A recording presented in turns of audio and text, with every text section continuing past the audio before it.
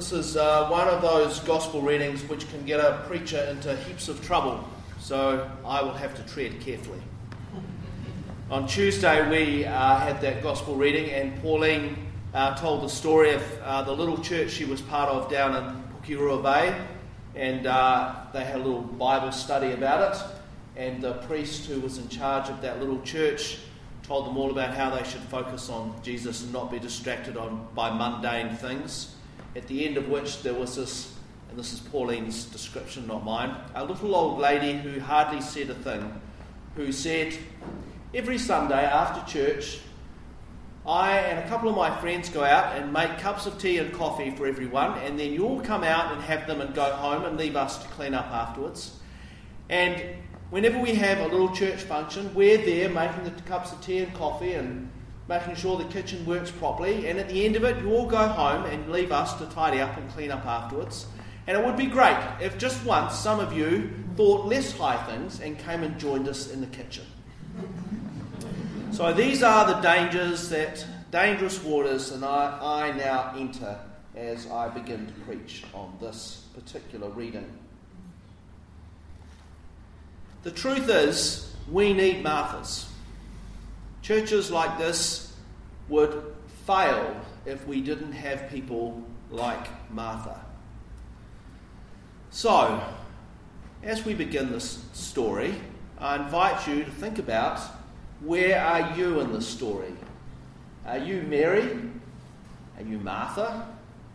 Are you one of the disciples or just an onlooker? And what questions does that bring up for you? And what would you like to say to Jesus? If you want to, you can turn to a neighbour and talk about it, but you don't have to. But if you feel moved, please feel free.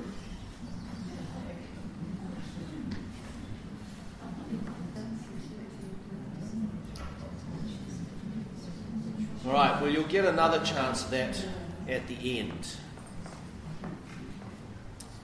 Now, before we start, we just need to note that we've actually already heard a version of the story this year, and that version came from the Gospel of John. And there are some big differences between the version we heard earlier in the year and the version we heard today.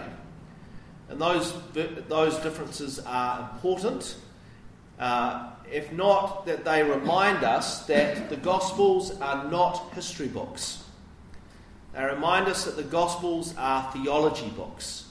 They were books that were written to answer some pretty big questions, like, who is Jesus? And who is God? And who are we? And how do we follow Christ in the way of love, as Paul describes it? In writing those books of theology and in answering those questions, they used stories of Jesus that were circulating at the time, and they reinterpreted them to answer those questions. And so we have in the Gospels stories that appear in some of the Gospels, but not all of them. The timelines are different, and even when the same stories appear, they often have big differences in them, like today's reading. So what are some of the differences from this reading and John's reading? Well, one of them is it appears in a different place in the story. In John's Gospel, this version of the story, although it's a slightly different story, appears just before Jesus journeys into Jerusalem, whereas this story is much earlier in the overall story of Jesus. In the one in John, there's a guy called Lazarus who's part of it, and Mary and Martha are his sisters. But there's no mention of Lazarus in this story. In fact, there's no man in this story. Martha welcomes Jesus to her home. She is the head of the household. In this story, Mary keeps her hair hidden and the oil in the cupboard. The issue here is not that Mary is using expensive oil on Jesus' feet, oil that could have been sold and the money given to the poor. The issue here is the relationship between two sisters. Now, as we read the story, we also need to keep in mind that churches in the time of Luke were all house churches. They all met in somebody's house. And that meant that there were issues about the responsibilities and roles of the various people in the church, particularly around the responsibilities of the householders in terms of providing hospitality. What were the limits of that? To what extent were they solely responsible for that? So at one level, this story addresses that issue. But in fact, this story has a whole lot of levels. So let's have a look at some of them. At a very basic level, this is a story about a relationship between two sisters.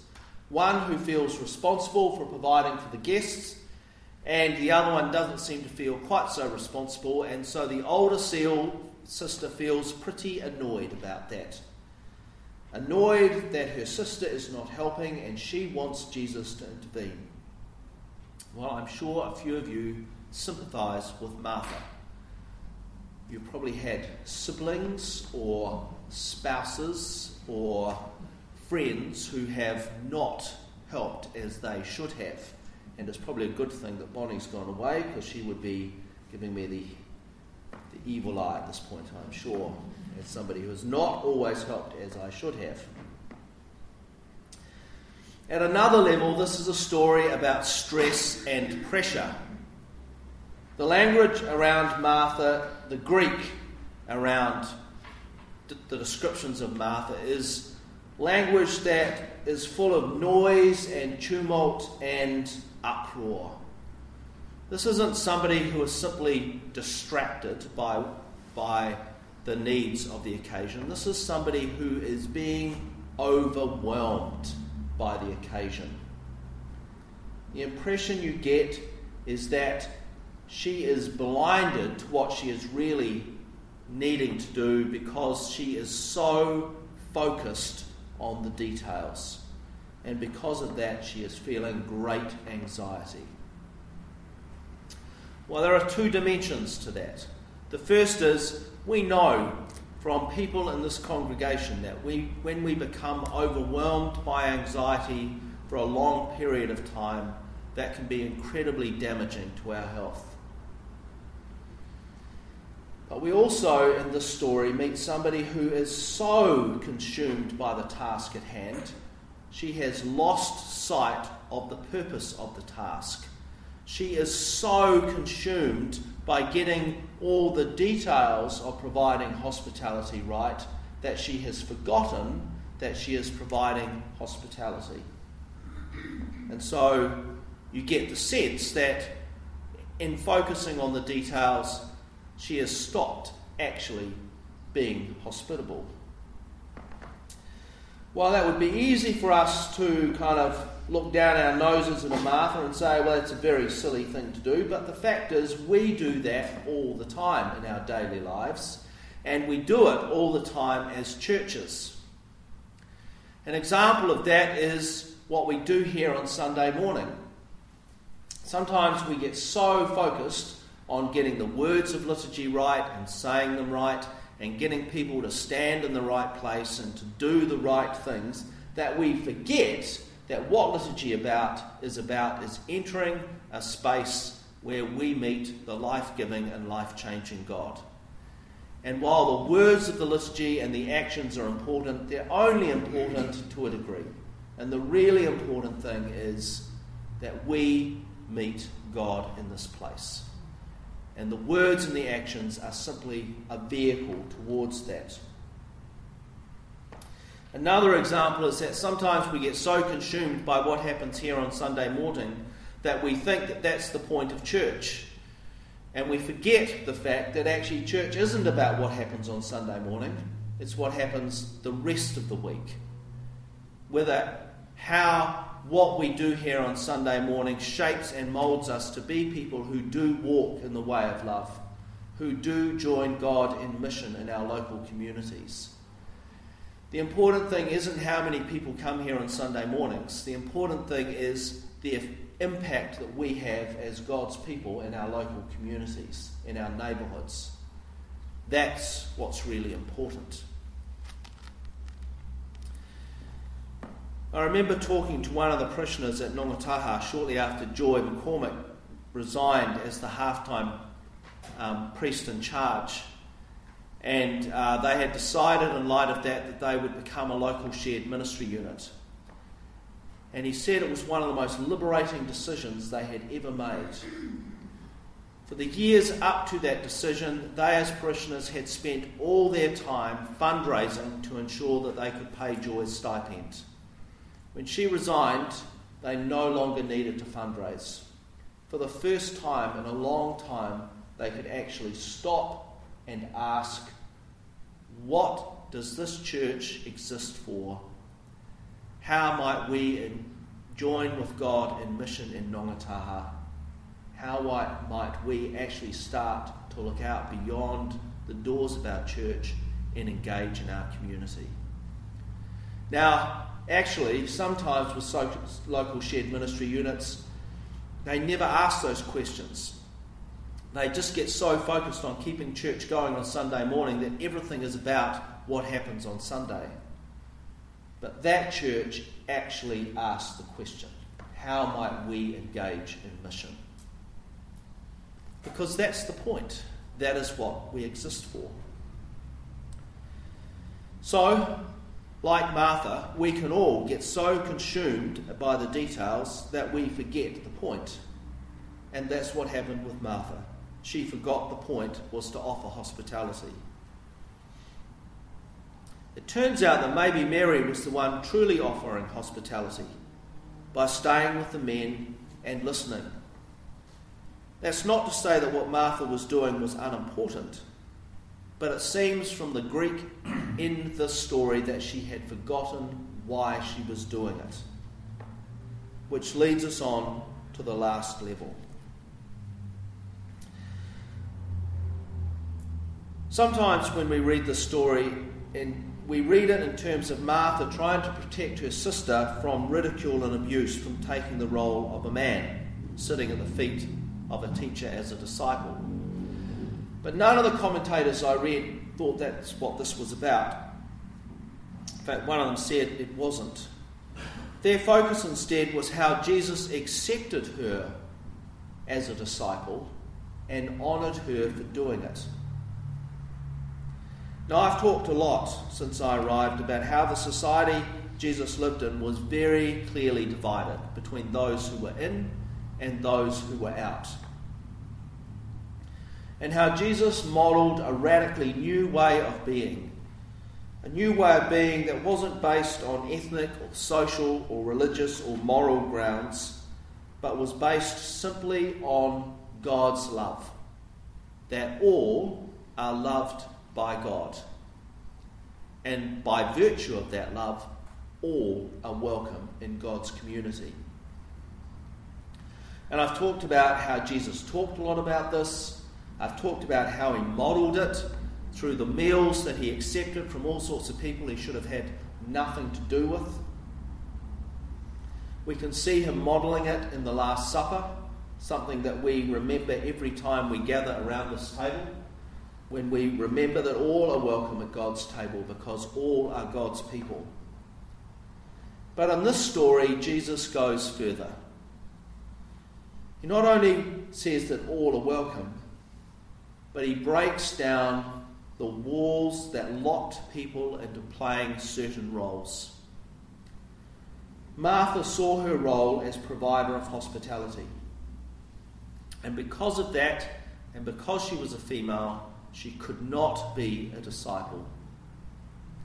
Mary saw her role as a disciple, maybe even as a disciple who offered hospitality. And Jesus honours that in this story. Now that's a role that she should not have had, but Jesus honours her because she has accepted that role. And in doing so, he frees Mary to be a disciple, but he also frees Martha to be a disciple.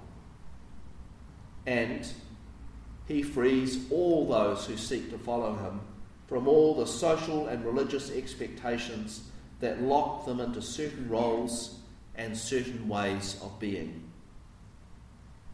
Something Jesus models again at the Last Supper when he takes off his robe and picks up the towel and models being a servant. So this opening up roles isn't just about the honoured roles. He opened up all the roles to everyone. The role of disciple and the role of servant. And so in the story and in the life of Jesus, we are all free to be disciples, but we are also all freed to be servants. And we are all freed to offer hospitality. So one way of reading the story is to hear Jesus rebuke Martha's focus on providing hospitality, and that's how we often do that.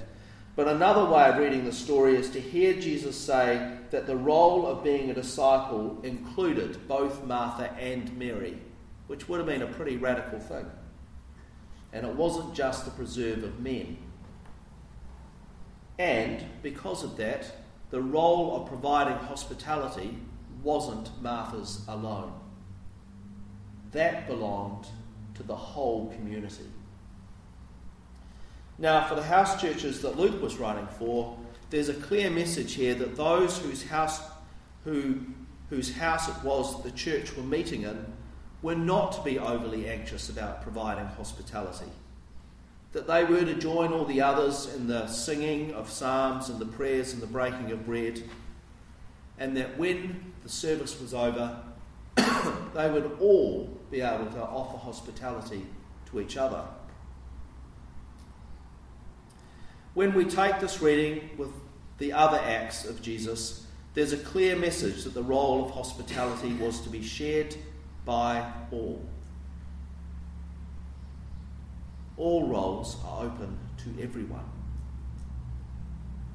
Which returns us to my initial question.